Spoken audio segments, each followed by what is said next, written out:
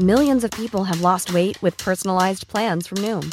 Like Evan, who can't stand salads and still lost 50 pounds. Salads generally for most people are the easy button, right? For me, that wasn't an option.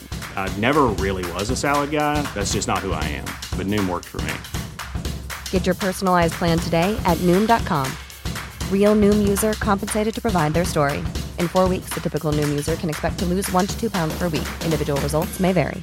Ryan Reynolds here from Mint Mobile. With the price of just about everything going up during inflation, we thought we'd bring our prices down. So to help us, we brought in a reverse auctioneer, which is apparently a thing. Mint Mobile Unlimited Premium Wireless. How to get 30, 30, bit to get 30, bit to get 20, 20, 20, bit to get 20, 20, bit to get 15, 15, 15, 15, just $15 a month? Sold! Give it a try at mintmobile.com/switch. $45 up front for 3 months plus taxes and fees. Promo rate for new customers for limited time. Unlimited more than 40 gigabytes per month. Slows full terms at mintmobile.com.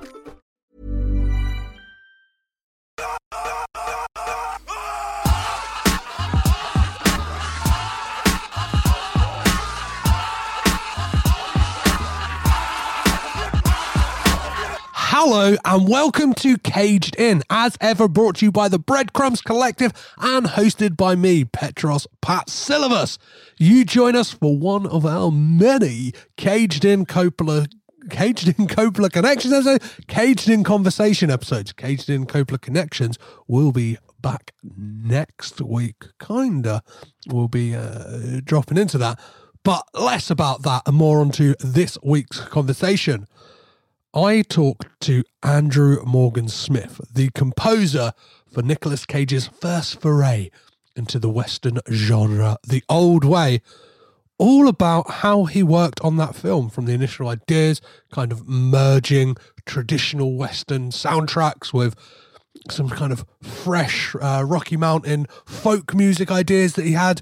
We kind of get into all of it, composing kind of in this new era since the pandemic, low-budget movies, the love-hate relationship with temp music. We kind of go all over the place. This is a great conversation and a lot of fun. So, yeah, sit back, relax, and enjoy my conversation with Andrew Morgan Smith.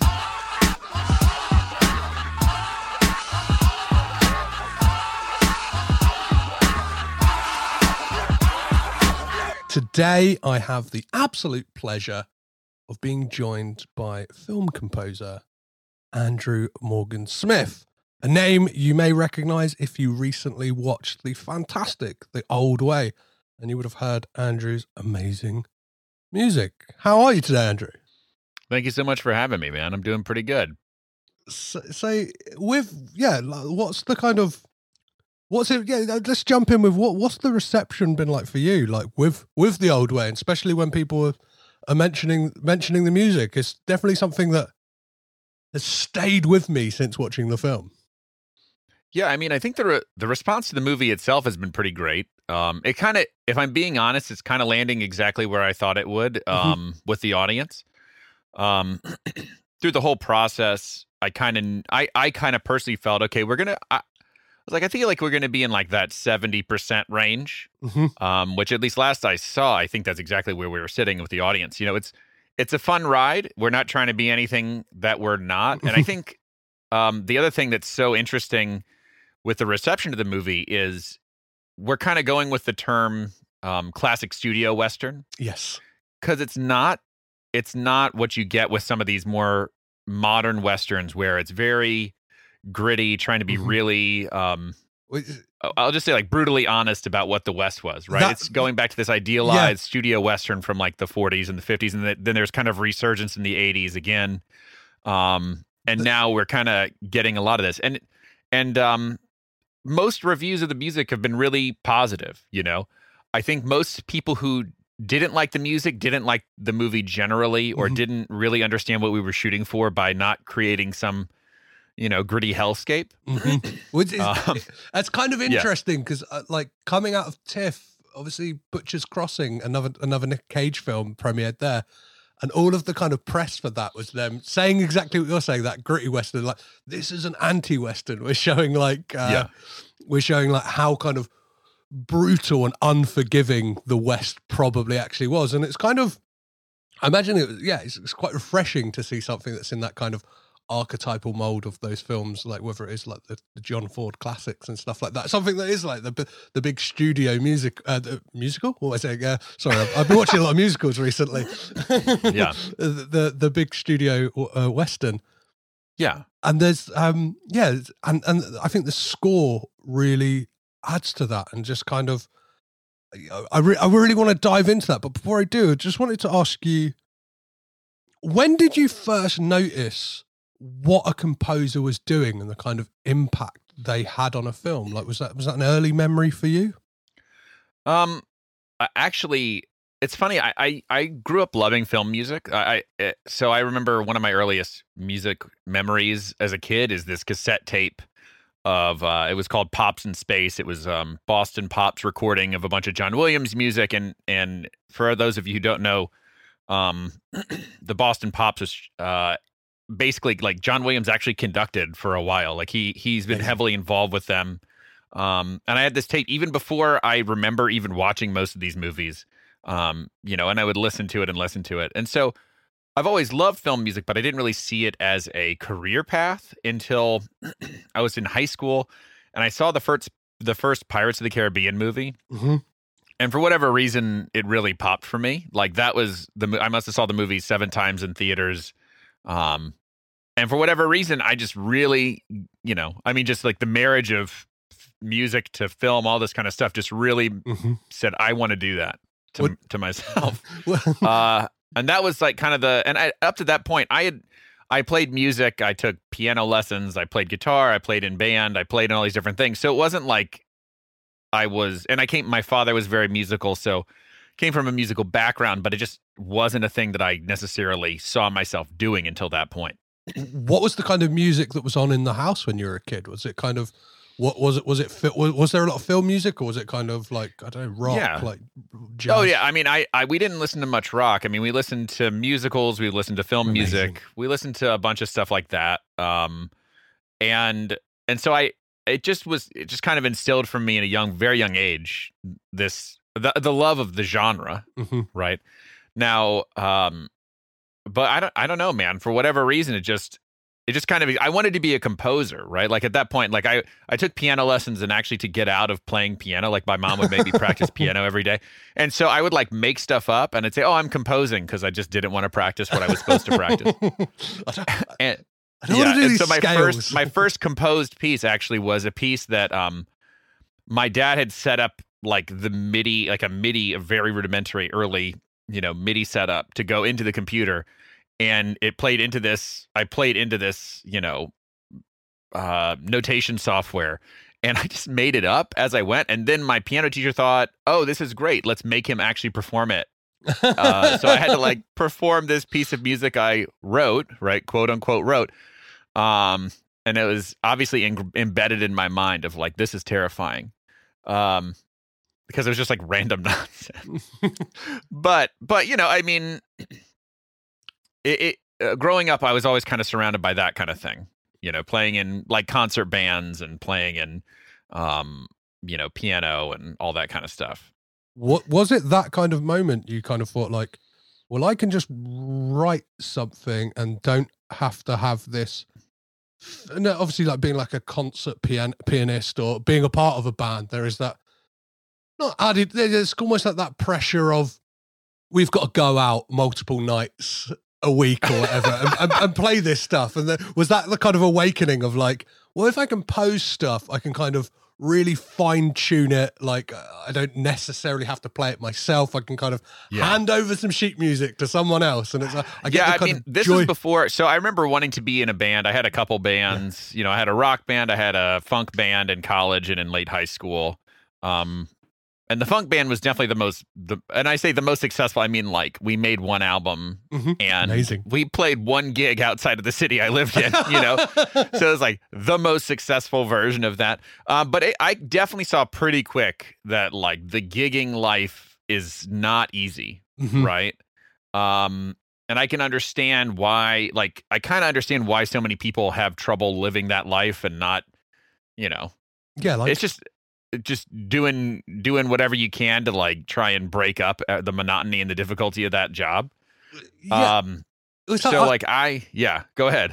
Well, I love like writing music and like tinkering with stuff. So like, yeah, like the theme music for this podcast. So like, yeah, I just kind of compose it and like, so, well, it sounds like a rip-off of the Godfather theme, but it's basically me learning the Godfather theme, forgetting how to play it, try to play it and be like, you know what, that sounds close enough without me getting sued. So that sounds like my job every day. yeah. I'm like a music library kind of guy. Like, yeah.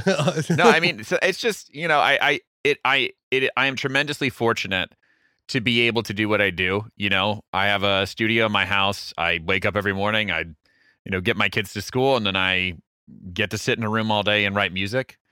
You know, I mean, there are good days and bad days, just like any other job. But at the end of the day, it's a very unique situation, you know? There's that thing as well that you can go in with nothing, right? And then come out the end of the day with something tangible, like in a way, like you have this piece of music. You mentioned, being in bands when you're in college. Was it composing you went to study at college, or what was it? Was it music related? Yeah, I actually went and I did music media, and I ended up doing a double major, like a double concentration in music media and music composition. Amazing.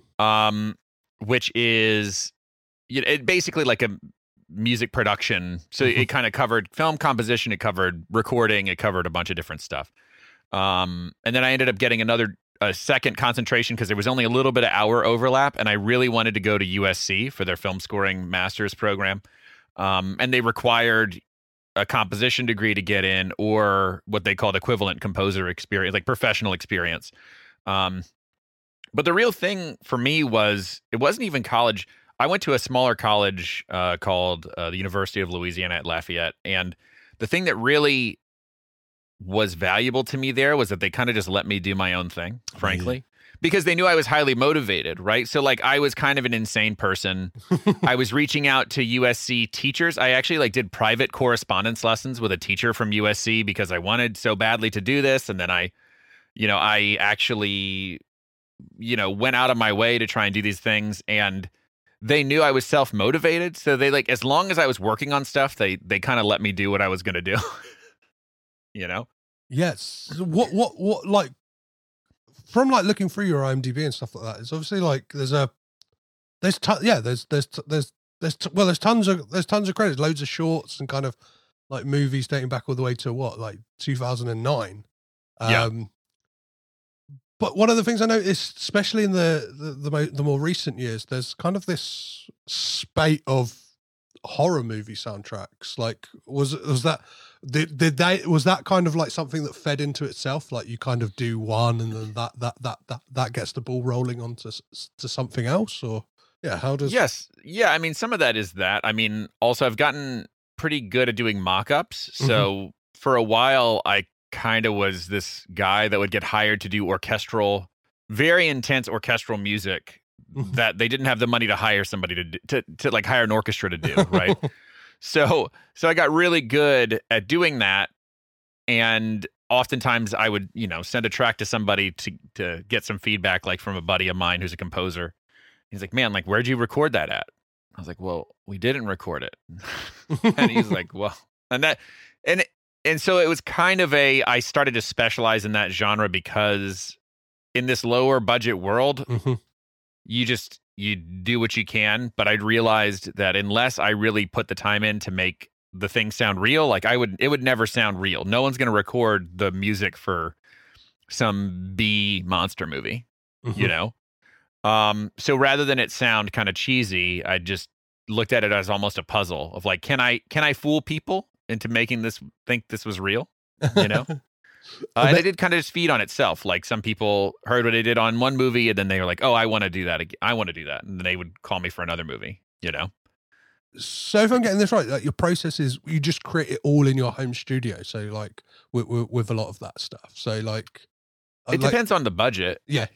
So like the old way, that's mostly live orchestra. Yeah.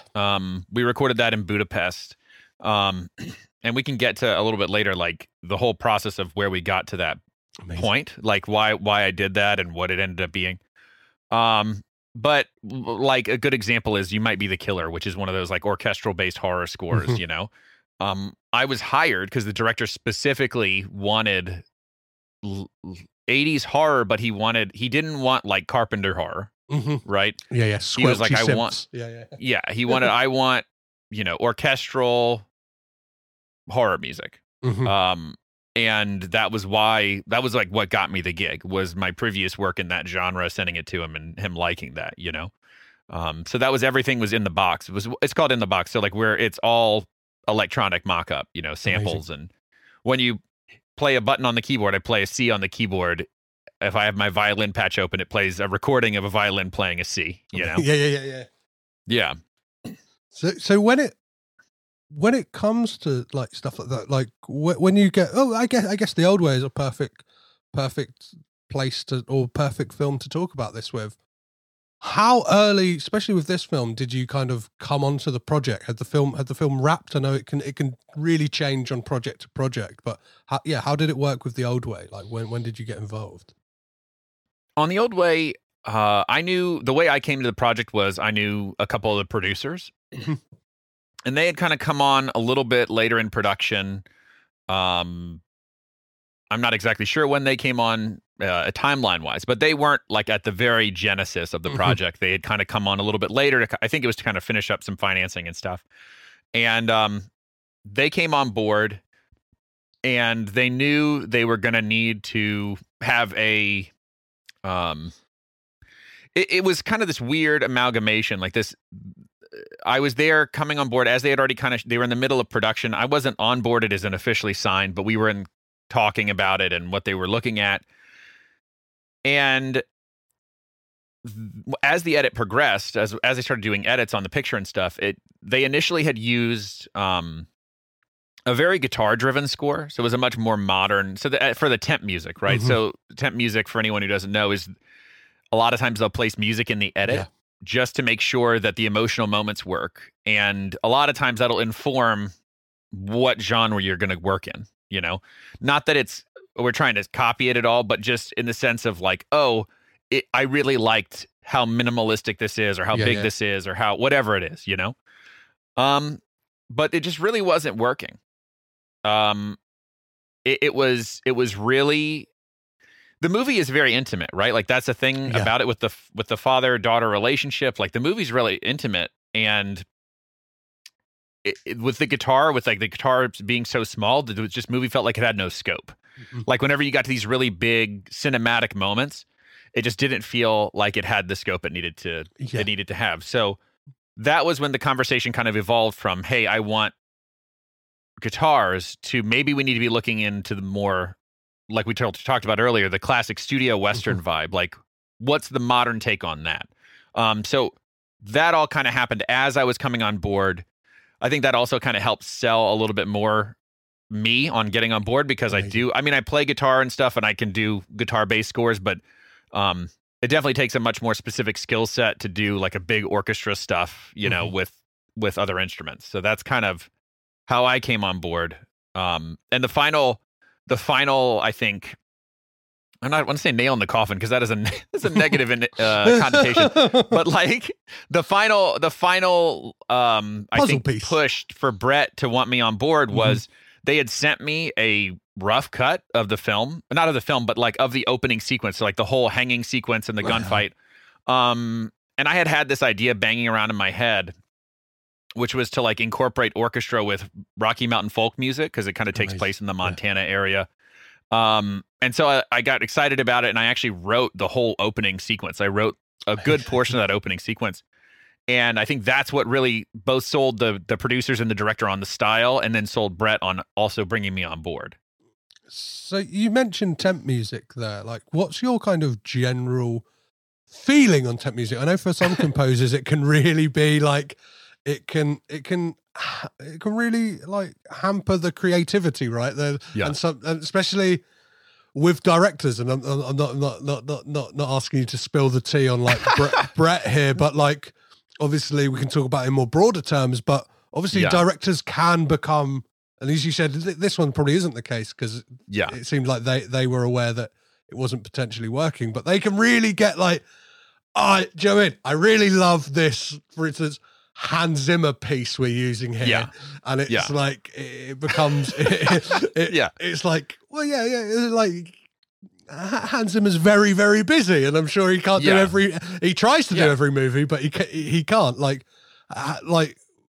are you able to like detach from it? I know that like certain composers, there's a great story, I think Paul Hirsch, editor for like long working Brian De Palma editor and did Star Wars, like kind of said when they showed Bernard Herrmann like Sisters, they had some of his music as temp music, and he kind of lost his shit and said like, why are you showing me this movie with any temp music, let alone my music? Why are you showing me it with any temp music? I need to just watch the movie and like see how it makes me feel. It's almost like and I guess he was at the point where it's like, I'm as much a collaborator in this as he can do whatever you want. Yeah. Bernard Herrmann can do whatever you want. I mean, I think I have a general love-hate relationship with temp. I totally understand why it's needed. I'm not a person who thinks you should necessarily edit without temp or anything like that. And I think in some cases it's very useful, especially on tight turnarounds. You know, it's if you have a tight deadline and everything's been working with like up to this point, especially if you happen to be working on a TV project or something where you had to get an entire network to sign off on this project, then it can be very good to inform you about what they want, especially if it's really well done. You know, really well done temp music. Then you're like, oh yeah, these are the moments that work. And usually you do a spotting session anyway. So I usually like to do a spotting session with the director or the producer, whoever the person calling the shot is. And we can, and at that point I'll mute the temp music and we can go through and say like, hey, what if we did this? And we can kind of mess with options. But it's helpful, especially, I mean, most directors and editors and producers are not musical people. And if for some reason words fail, sometimes it's helpful for them to point back to the temp and say, I really do like kind of the emotional tinge that happened at this point, right? On the other hand, you know, sometimes temp music can be an active detriment because it's just there, you know? And to Brett's credit on this movie, him and the editor and the producers all knew that there was a problem, right? They all knew. And even by the time I was coming on board and we were having these discussions, they had started to swap out the music to like some more older Western vibe stuff. They had like kind of swapped out a couple pieces and said, yeah, I think this would work, right? So to their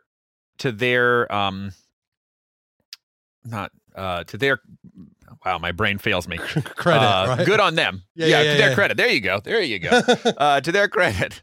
So they were, and Brett, frankly, was really open to collaboration. Like, I think he just wanted whatever was best for the movie, and he's a musician himself. He played French horn in college and stuff. So that's why whenever I sold him, I sent that scene to him. It really helped sell what I was pitching, right? So it also helped sell other people on it too.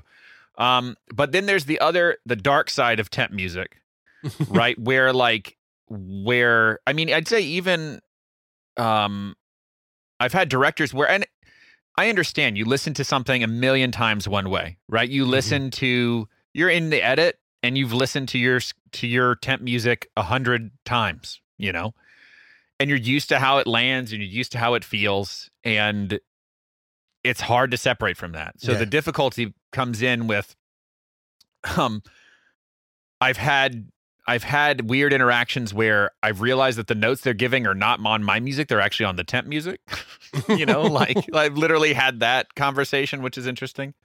You know, so I'm not averse to it. If we have the time, I'd rather have no music, right? I'd rather be able to watch the movie without any temp, you know, and really be able to build those moments without any temp. Personally, have you that's not the world I live in. I was going to say, have you ever been afforded that luxury of like being able to go into something cold and just be like, I mean, so I always try in the spotting session, especially to have. I always try to hold on to my viewpoint as a audience member as best I can. And I take notes as I do the spotting session to try and best hold on to that, because I know 6 months down the road, not even 6 months, let's just say, a month down the road, if you've been watching this movie every day, you've completely lost every kind of perspective that you could have. You kind of have to rely on that initial notes of like, this is what it is, So I've done a couple movies where we did that. I had that experience. Actually, I have a movie coming out in limited theatrical run called Bunker. It's coming out in the end of February, which is like a body horror movie. Amazing. That focuses around World War I trench warfare. Oh, wow. And it was one of those situations where the director, I don't even remember. I don't think there was any temp music in any of the cuts I watched with him. I know there definitely wasn't when we spotted it.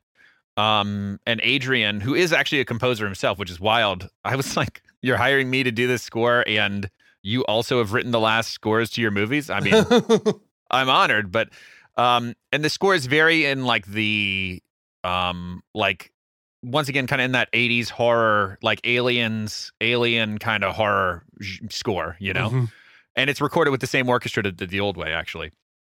But in that situation, that was completely devoid of temp. Same thing, actually, I'm working on another horror movie for Adrian right now. But it's like very sound design oriented. It's like amazing. My thought process, like, what if like you completely destroyed and mangled a recording of a Cajun band? That's like kind of my pitch. But it's the same thing. I saw one cut that did have a little bit of temp music in it, but it had almost nothing. But once again, both those movies have had like a very long runway, right? Mm-hmm. Like they basically said, hey, we want you to do this. We want you to have the time to do it right. So, we don't have to rush through this, mm-hmm. right? Which I think sometimes you can kind of rely on temp to guide things whenever you really have to get through it, So how do you go about building out almost like the toolbox for and like the kind of instrumentation for a score, like with the Old Way? You said about that kind of mix of the classic Western sound and the kind of Rocky Mountain like band sound. Was that something that kind of came to you instantaneously, or was it like trial and error to kind of to get to that, or was it something just about the visuals kind of went that's it for me? Yeah, I mean, so I think it drew from a lot of places. So first of all, we knew we didn't want spaghetti Western, mm-hmm. right? Like that was something that we knew we didn't want. We didn't want full on spaghetti Western. That wasn't where anybody was thinking. Mm-hmm. So I was kind of listening to older Western scores and just kind of absorbing a little bit. Obviously I try not to listen to too closely to any one thing because I don't want it to be, mm-hmm. I don't want anyone to say, oh my gosh, well, that's just a lift of this. Yeah. And obviously we're a product of all our listening tastes anyway, so it happens. But generally I was listening to those styles and thinking, okay, well, if I have this bass orchestral palette, right? Like we're going to do this bass orchestral palette. And I've done a lot of scores where I do orchestra with like some solo or some group. I've done a lot of those kind of scores. And I was kind of searching for inspiration on, okay, well, how am I going to do this, right? And some of the things that did work in the temp score were actually in the more intimate scenes going into more of like a guitar-based sound. Mm-hmm. And so I kind of started to dig into that, and then drawing inspiration from the location. I had the thought of like, man, I don't, at least in my head, and maybe I'm wrong, I'm just not that familiar with that many action movies that are doing like banjo. Yeah. Yeah. It's just not, it's like banjo and fiddle, they like incidentally show up in scores, but they're just not, like, they're usually much more deliverance and less action, mm-hmm. More of like a I don't know, not a gimmick. Yeah, almost used as like they're a part of the scene itself or something like that. Do you know what I mean? Like, yeah, or they're like part of they become part of the joke, right? Uh-huh. They're almost like it's like a cliched instrument at this point. Yes. So I thought it was interesting. I just in my head, I thought, well, it would be great to find a way to bring that vibe into this, like into this classic studio Western. And also one of the things was I didn't want to just remake Lonesome Dove or whatever. I didn't, you know what I mean? Like I wanted it to have like a newer edge to it. And that was kind of where I drew whenever I kind of dug into the Rocky Mountain folk music stuff. And I also know a killer fiddle player, and he was the one who had suggested working with Seth Taylor. So Steve Reese, who was the fiddle player, he's recorded with me a ton. I actually knew him, like we kind of grew up together a little bit. And he's recorded a bunch of my scores, so I knew that Steve would be killer on this, especially for the more emotional parts, all the parts with Ruth and all these parts. I was like, man, he would be great. And then I asked him, hey, do you know any banjo players? And to be fair, realistically, it should be claw hammer, which is like a variation on banjo. But I didn't know any claw hammer players, so we have banjo. But that was kind of the genesis of this idea, So when it came to actually like scoring it, you said, you went out to Budapest. What was that experience like? How big was the orchestra, and like what was the setup like? Obviously, you said you got this fiddle player, you got a banjo player. Like, what else we got? I didn't even travel there. So obviously, like part of the reason you record in Budapest is a monetary pull, right? So like, and they were great musicians. They're like the players did amazing, but it's like they are because they're more of like a budget option. As soon as you start flying there and booking hotels and stuff, it's like, well, you might as well just record somewhere else, and also just for the ease of it. So whenever we tracked, I'm sitting in my studio in my pajamas, drinking a cup of coffee, watching them on Zoom on monitoring them, through, I think we were listening on Source Connect. And, it's amazing. Like Brett, I don't even remember where Brett was at the time. Brett travels a lot. So he was on the road somewhere. One of the producers was in LA. One of the producers was in Baton Rouge, Louisiana. My orchestrator is in Michigan. And then my mixer is in Germany. He's working, and they're in Budapest, and we're just all on this stream listening, giving notes, giving feedback. And then also, the fiddle player and the banjo player and guitar player, they're all in Nashville. So it's very much a multinational, intercontinental project, It's amazing. But it's great. It's awesome to be able to, like we talked about, I've done a lot of movies, and you just don't get that much time to work with live musicians. It's just not something that it's just, whether it's budget or whether it's time, it takes extra time that you're got to get all this stuff written out. Cause I'm not actually physically writing, notes on a piece of paper. It's all played into a DAW. And then if it's going to be recorded, then I send it to my orchestrator and they write it out, and we send it to someone else, So it's definitely a luxury to be able to sit there and listen to all your music get realized, Yeah. I think on this score, I want to say it's like a 55 to 60 piece orchestra. It's a good size orchestra. Yeah. I have some video of the sessions up on my YouTube channel too, if anyone's interested in checking it out. But, it was a great size orchestra. We did split up the group. So we did what's called striping. So we did the strings and woodwinds together. And then we did brass separately. Partly you do that so that way, for time's sake, because like the brass had so much less to play, you don't want just players sitting in the room not recording, maximize your time and budget. So and then also it just makes editing everything a little bit easier, especially if you don't record in some huge studio. The brass players can really easily overwhelm the woodwinds and strings. Even a small number of brass can really just destroy the sound in the room if they really get at it, So I think we recorded everything in like 9 hours. So with these kind of DAW compositions, like these kind of, I guess they are demo tracks for it, like how far, like obviously they got there is something you get from a human playing it, but like how different are they? Do you know what I mean? Is it kind of like to the untrained ear, would you like be able to be like, oh yeah, that's like everything's there? Do you know what I mean? Is it just everything's there? You can hear like all the flourishes, or is there scope to when you get the players to to tweak stuff, and like stuff doesn't work when you hear it played by a human, as it were? It just depends on the project, right? I am classically trained as a composer, so generally I know what works and doesn't. And then there's another added layer of like my orchestrator is also classically trained. So, you know, if for some reason I'm like, oh, I just wrote that just to write it, then my orchestrator's like, yeah, that can't be played that way. He'll take care of that as well.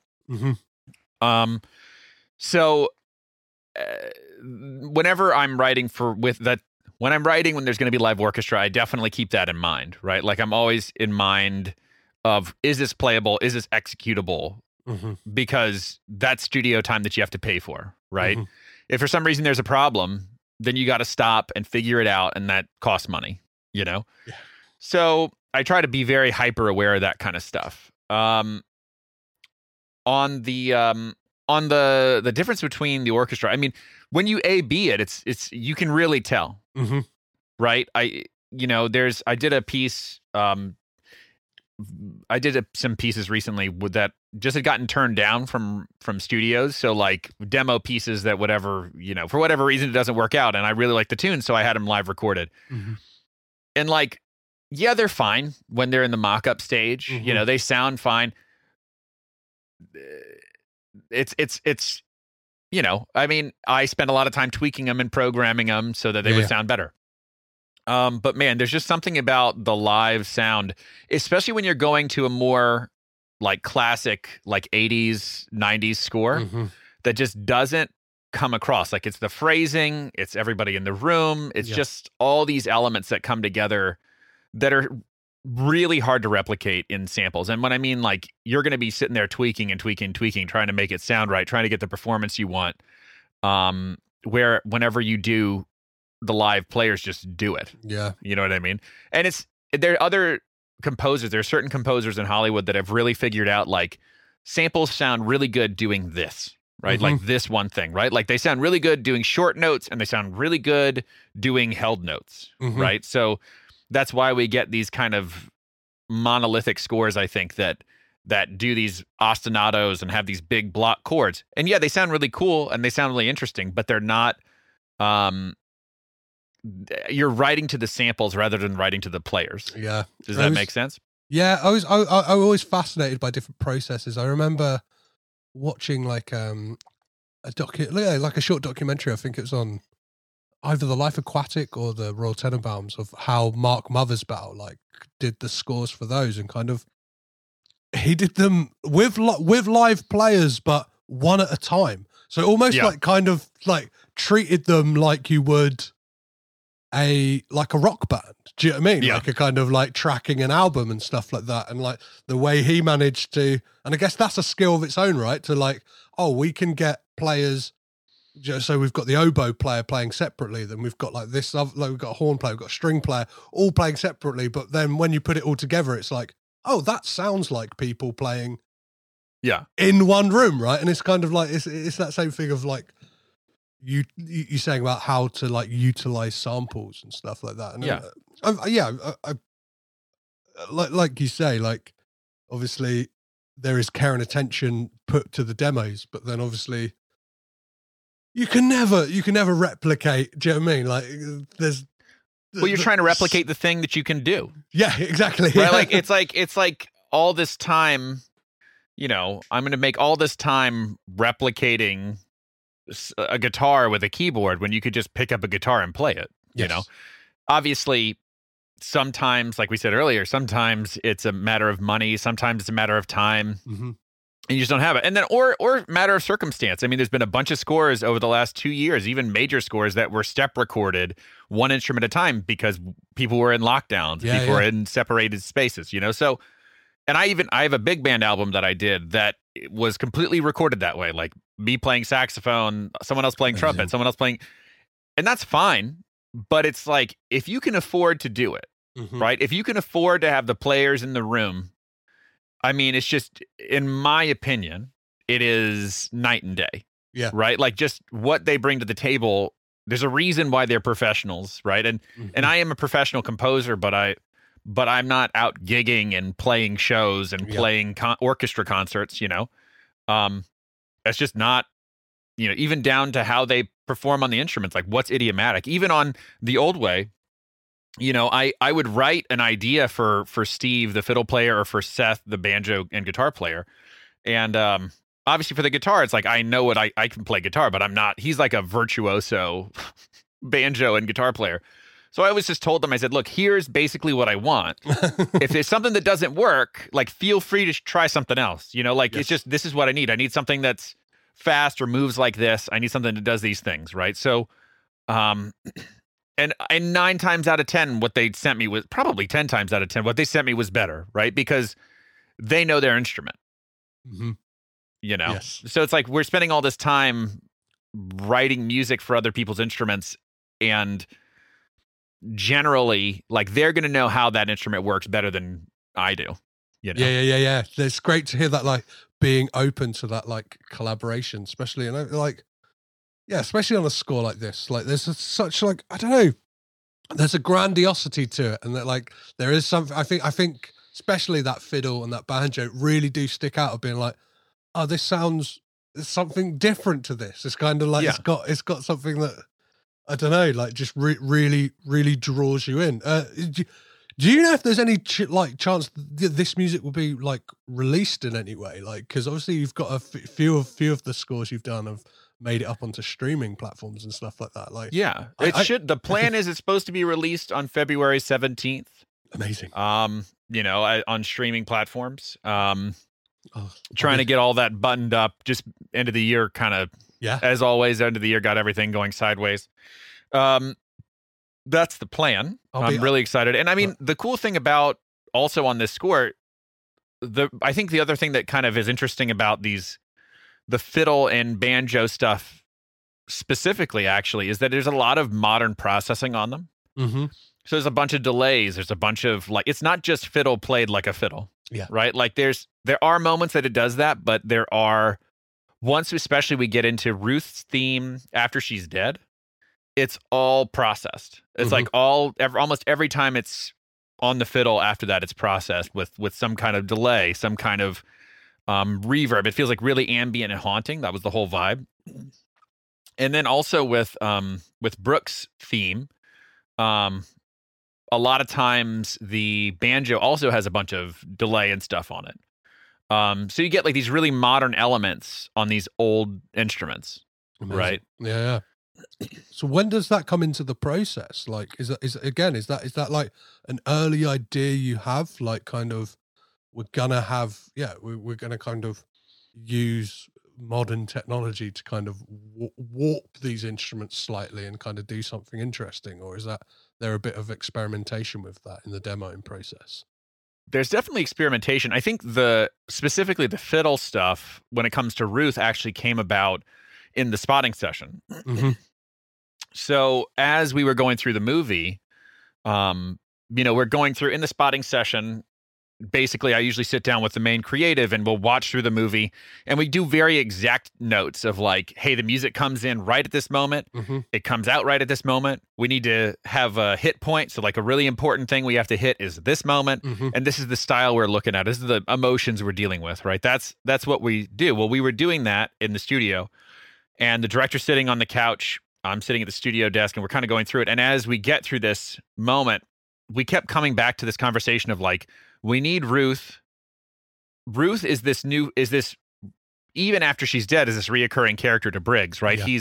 He's been changed by her, and the whole movie we're asking, like, how permanent is that change? Yes. Like, how permanent is the change that has come about in him? So the director, Brett, really wanted to have this brooding idea. So we have this darkness of the old Briggs that kind of swells and comes back and pulls him in one direction. And then we needed some kind of idea that would call back to Briggs and pull him away from the darkness. So we knew we needed this idea of this, like, kind of haunting calling idea. So during the spotting session, I said, well, let me pitch you an idea. So, like, I pulled up a fiddle patch, and as we were watching, I think it was the scene with Briggs in the barn as he's, like, discovering her death scene or whatever. I like kind of put just some basic delays on it and reverbs, and I played it for him like live while we were doing it, just on my keyboard, and he really loved that idea. And in fact, like that was kind of his touchstone. He's like, yeah, let's get back to that moment of with us in the studio of you playing that back for me. So that was kind of an organic happening, right? But when it came to also the banjo, and once I kind of introduced that idea of like, what if we had these modern tones? Like now he's like, well, I could put it on other things. I could put it on the banjo. I could put it on the guitar. I could put it on these other things.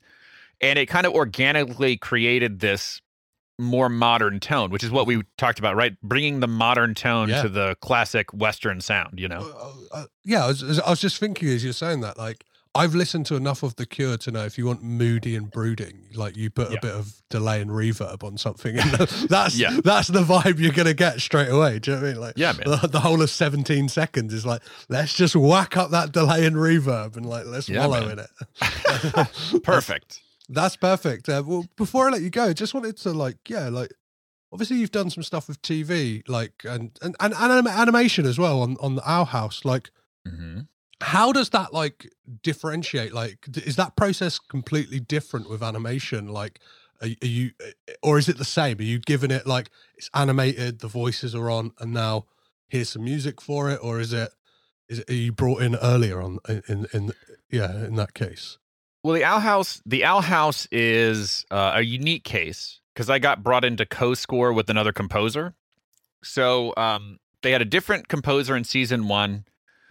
For whatever reason, that didn't work out. They hired a guy who I had worked with before, who's Brad Breek. He's awesome. He did like Gravity Falls, and he's done a bunch of stuff. He's really been big in the animation world. And we have the same manager. That's how we met. And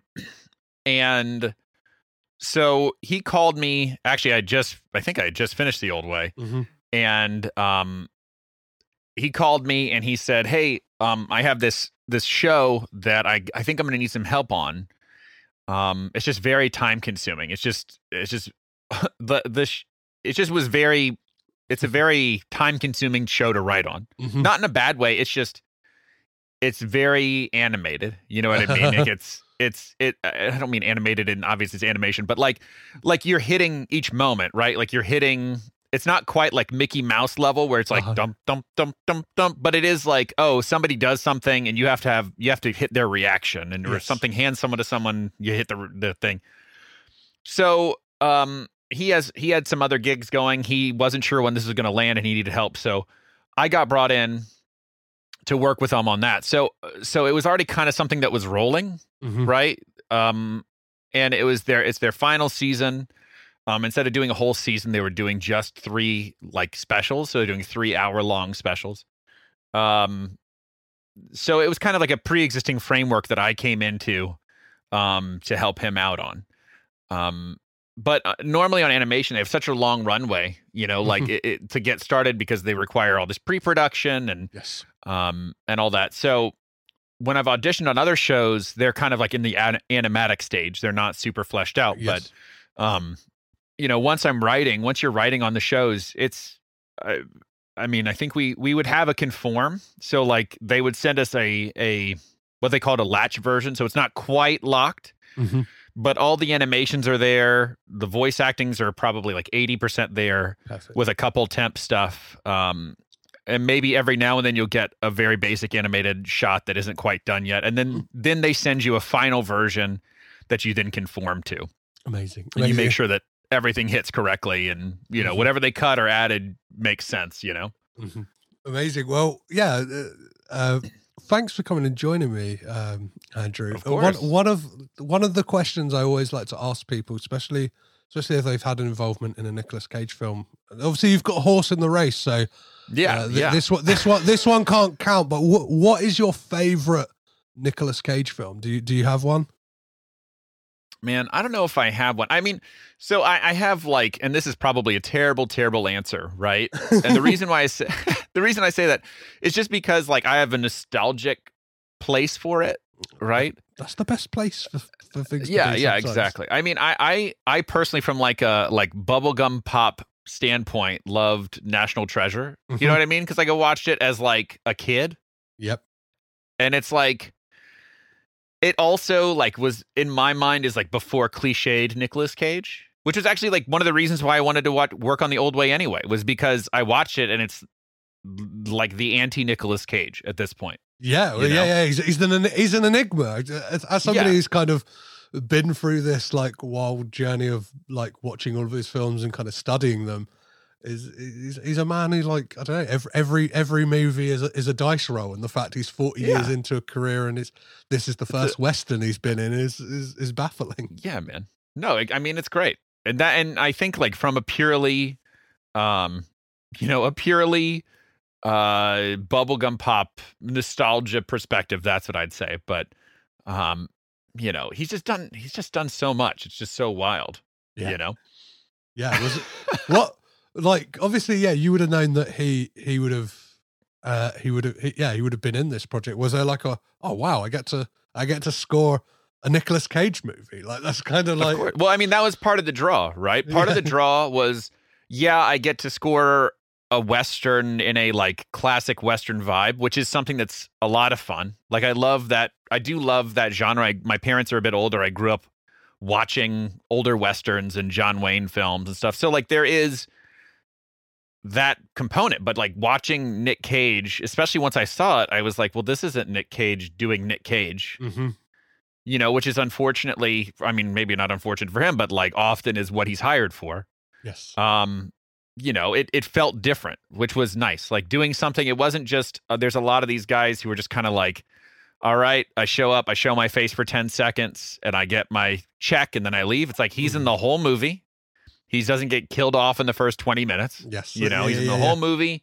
He's doing his job. He's doing a different kind of character. The other thing that really did bring me to the project was the idea that, and it's never like explicitly talked about, but it's obviously heavily inferred that the two characters are on the spectrum. Yeah. It was something that was really interesting, right? Like it was never like, how does somebody like that cope with living at the time? It's a great way to, because I think if it's signposted, then you kind of lose the sense of the time, because with it being unsaid is, I think as we said when we discussed the film on the podcast, was the language didn't exist when this movie is set. And also just generally, there was a challenge in that for me too, because when you watch the movie, the performances, because of who they are, the performances to some extent felt a little flat. Not because they're actually trying to be flat, but it's like, these are the characters, right? Like they don't experience emotion the same way as we are, or they don't express it the same way. So one of the challenges was I really have to do some work on that. Right. Yes. So, that was part of what brought about the Jelly Bean scene being like the banjo stuff. The banjo has like a really great character to almost have like a curiosity to it, but also still has like a bit of a mathematical quality to it. Like it's doing these arpeggios and stuff that feel very like locked into time. They feel very, very metronomic, right? And very calculated, but it still has this upbeat and lightness to it, right? And then the same thing happened in the fire scene. The fire scene between Brooke and Briggs, like it was without music. It's still, I mean, they're still doing a great job acting out the character, but it's like, we got to kind of fill in the blank a little bit. It's kind of dawned on me now. Like, and I think that's why the score resonated with me, is obviously not it's doing a lot of heavy lifting, because that sounds like damning with faint praise, but like, because the characters, and they're doing amazing performances with it, but they are somewhat emotionless.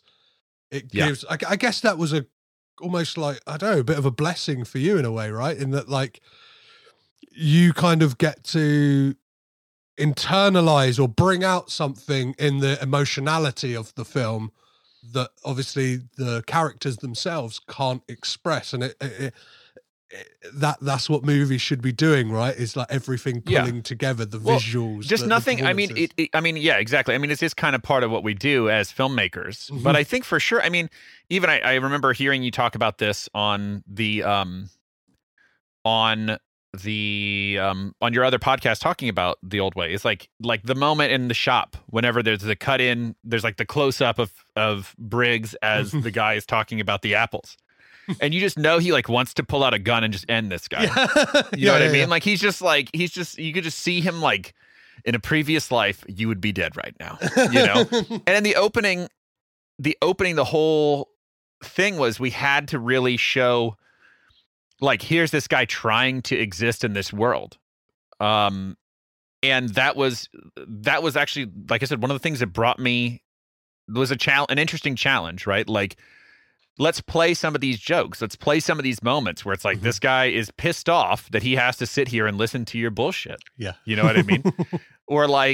or, you know, especially at the beginning, like he has this very inquisitive daughter who just, and like any parent, your kids will ask you a million questions and a million questions and a million questions. And he's, you know, walking her to school and he's just being bombarded with questions, right? So like playing each of these moments and trying to highlight his frustration and their interaction was actually this great opportunity to amp that up a little bit more. Because without the music, it just like you said, it doesn't highlight what they're doing enough, you know? Yeah. So it was, I mean, I don't know, man. It was a blast. It was a blast to do, you know?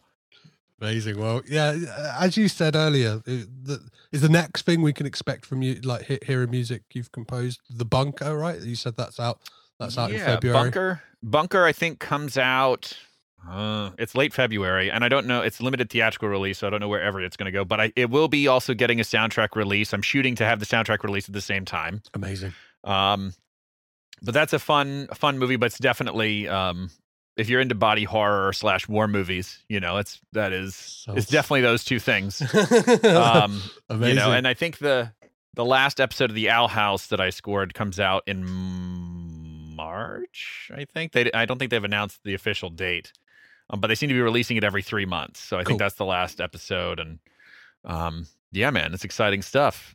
Where's the best place for people to keep up to date with like anything that you're doing? So obviously like as you compose stuff for more stuff and stuff starts coming out, like just looking at kind of upcoming on IMDb, it's kind of, I don't know, like a good decent amount of projects I try to be prolific, you know. You can find me on Facebook and Instagram and Twitter as Andrew Morgan Smith is usually my handle on those. Cool. I'm Andrew Morgan Smith Music on YouTube. I try to do behind the scenes stuff, and I talk about advice for composers and sometimes filmmakers, and do behind the scenes videos as well. Those are kind of my big spots. And obviously my website is andrewmorgansmith.com. So perfect. Well, yeah, I'll be sure to new things on that. Yeah. I'll be sure to drop all of the kind of links in the show notes so people can easily find it and check out the work. And if you listen to this conversation and you haven't seen The Old Way, you've made it this far, definitely do watch it. And be sure to check out like, your streamers for when the score drops, because even isolated, I think it's going to be a lot of fun. I'm already looking forward to hitting the treadmill with some of the cues in this. Maybe not some of the roof cues, but some of the more like upbeat stuff. I'll definitely be doing a power walk too. Well, Andrew, thank you so much again for coming and getting caged in with me. Thank you so much, man. I appreciate it.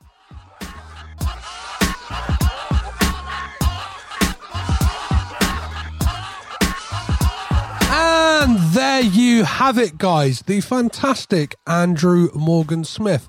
What a fantastic conversation. What a lovely chap.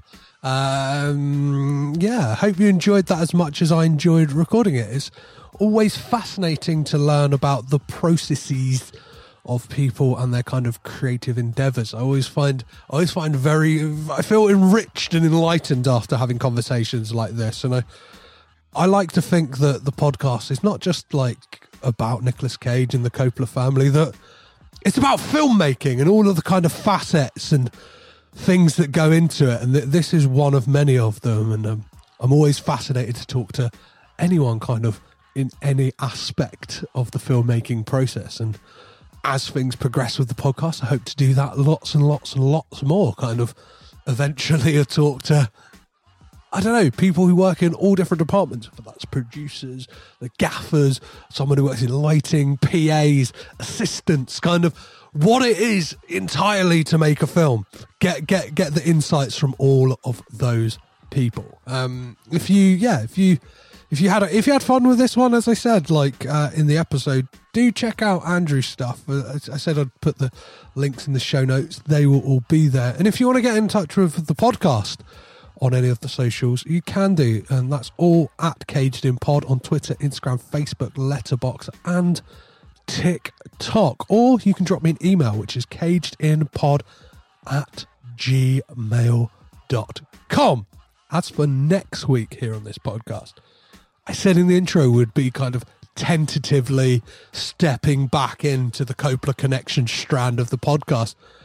And we will be doing that kind of in a tangential way to ease us back into the Coppola family. And that is to speak about the recent furore and rumours around the making of Megaropolis, Francis Ford Coppola's long gestating passion project that he's self-financed, and the rumours that has fallen into disarray, and how Francis has fought back. And so I thought next week I would talk to one of my favourite people to podcast with, Claire Ellen Hope of the W-Rated podcast, all about kind of Francis Ford Coppola's history with troubled productions and some of our favourite and kind of not shine a light, they're well known, but kind of discuss some of the bigger production snafus that have happened throughout cinema's history. Just the chance to kind of talk about them wild things from history, but also to kind of litigate what is happening. What do we think is actually happening with Megaropolis? Is it on the straight and narrow, or is it kind of a freight train careening for destruction and mayhem?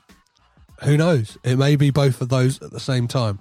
And that sounds like a lot of fun to me.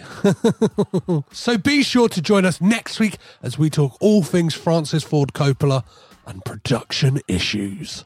If you enjoyed this episode or any other episode of the podcast, please do take your time to rate, review, and subscribe on Apple Podcasts, Spotify, or wherever you're listening to this right now. And remember to leave a 5-star rating and review. And always let me know what you think Bill Murray says to Scarlett Johansson at the end of Lost in Translation. So as ever, guys, I've been Petros Patsilivas. I've been Caged In. You've been amazing, and I'll catch you next time.